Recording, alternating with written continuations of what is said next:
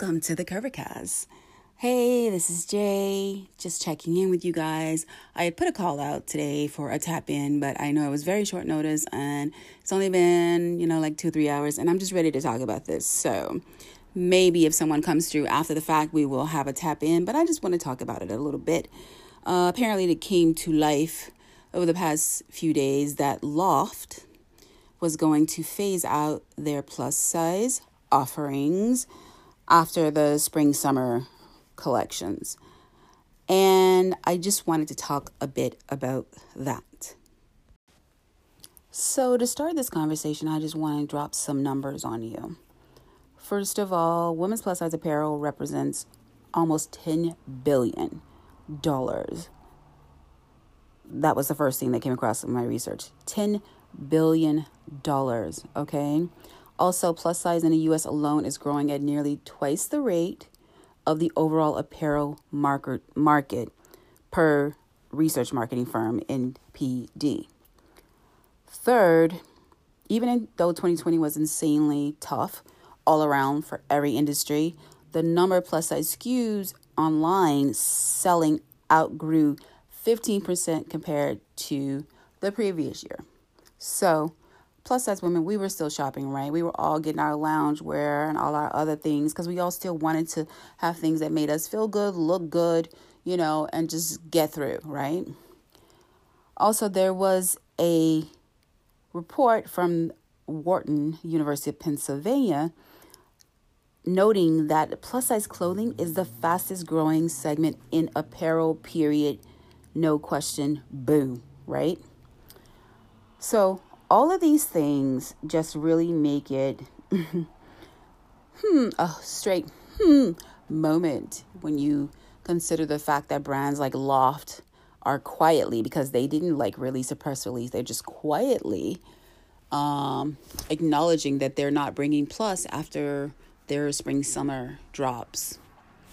And for me, I'm sorry, every time I say that I think of George Hahn and his jokes about the for me crowds. But really, honestly, to me, it's just a cop-out. I mean, yes, we had a lot of losses. LB's closing a lot of stores. Catherine's no longer. Additional, all these, brands that have cut back or closed down, period, has been a lot for plus size women, But we see every day that from the likes of Eloquii, and 11 Honore and others, that plus can be done, and it can be done well, and it can be trendy, and women will buy it. I always think it's interesting that brands, when they drop their plus line, they never acknowledge that they failed. It's always like, just that segment of the market just doesn't shop, which we know is bullshit because we know we shop. Okay. I guess for me, I would respect them more if they just acknowledge we failed. We didn't market. We didn't put out the trendiest stuff. We didn't really go for the fashion. Just own it. But that doesn't happen. And I believe they have the same new owner as LB. I believe, and LB, I think it's closing over 100 stores. But I think it's, LOFT and Taylor and LB, and I forgot who else, were all under the new owner. And I guess that's how it goes when you have people who are more concerned about their own balance sheet.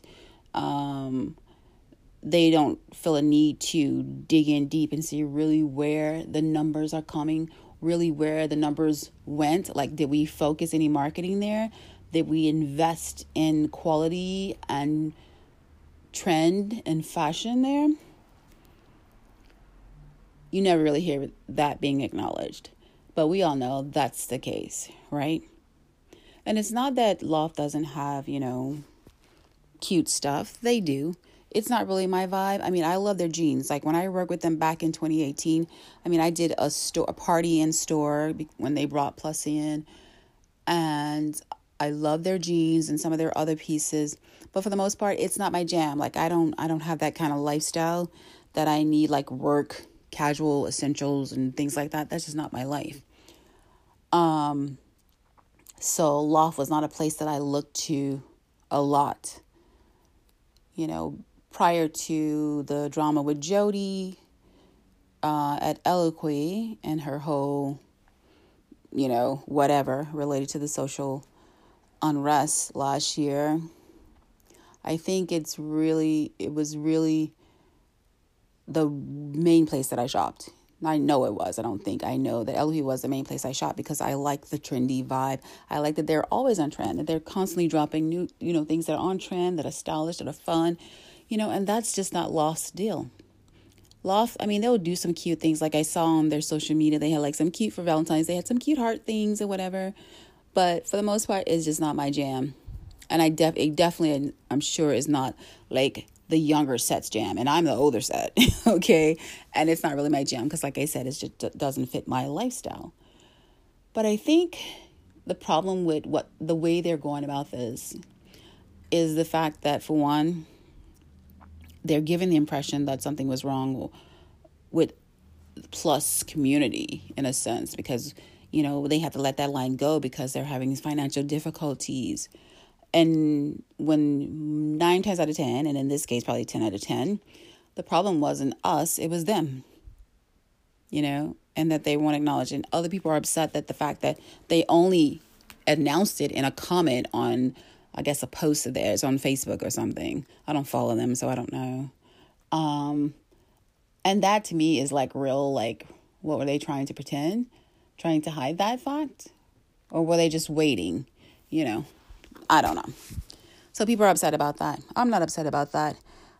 I've been over asking brands to provide things for me and the plus size consumer for years now. I'd be like, whatever, you don't want my money? Somebody will want it and be happy to get it, and that, so it's always kind of bothered me when women are like, oh, please make this in plus. I'm like, oh, fuck you, if you don't make it in plus, you don't get my money. That's just that. I'm not begging anybody to make anything. But I just think that it's really kind of sad that they just won't own who the real problem is, right? I, for one, don't recall seeing any marketing. Do you? Do you recall seeing marketing from LOFT related to plus size? Do you recall seeing on their social that they were, engaging and posting stuff that was cute and fun and made you want to buy it? 2020, for a lot of it, most of us were in our homes, right? That's just the fact of the matter. We were home. Things were challenging. A lot of us were working from home or whatever. Do you think LOFT had like a lot of home essentials? They had some. But even the ones that they did have, a lot of them, they weren't on trend. We all wanted comfort. We wanted cozy. We wanted fuzzy, fizzy. You know what I mean? I got like sweater sets and all that kind of stuff. That was the kind of stuff that I was living in 2020. And I know for a fact other people were as well because we saw them. But LOFT didn't seem to get the message, but also I guess they're the brand. They had things in the works already. So they couldn't pivot as fast. But at some point you would think they would have pivoted. And I guess in their own way they did, because they did have some, loungewear kind of things, but it still wasn't cute. Like I remember looking at one particular set. It looked super cozy, but it was the dullest color I'd ever seen. Like, what? We at home, but we still want to be cute, So I think what brands don't like to own is when they fail. And I would respect them so much more if they just say, hey, guess what? We failed, instead of listening or even inviting customers to share perspective and help us craft a brand that you could love.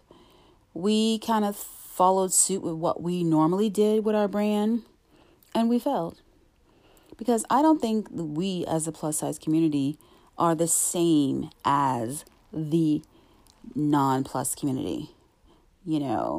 We take so many more chances, I feel.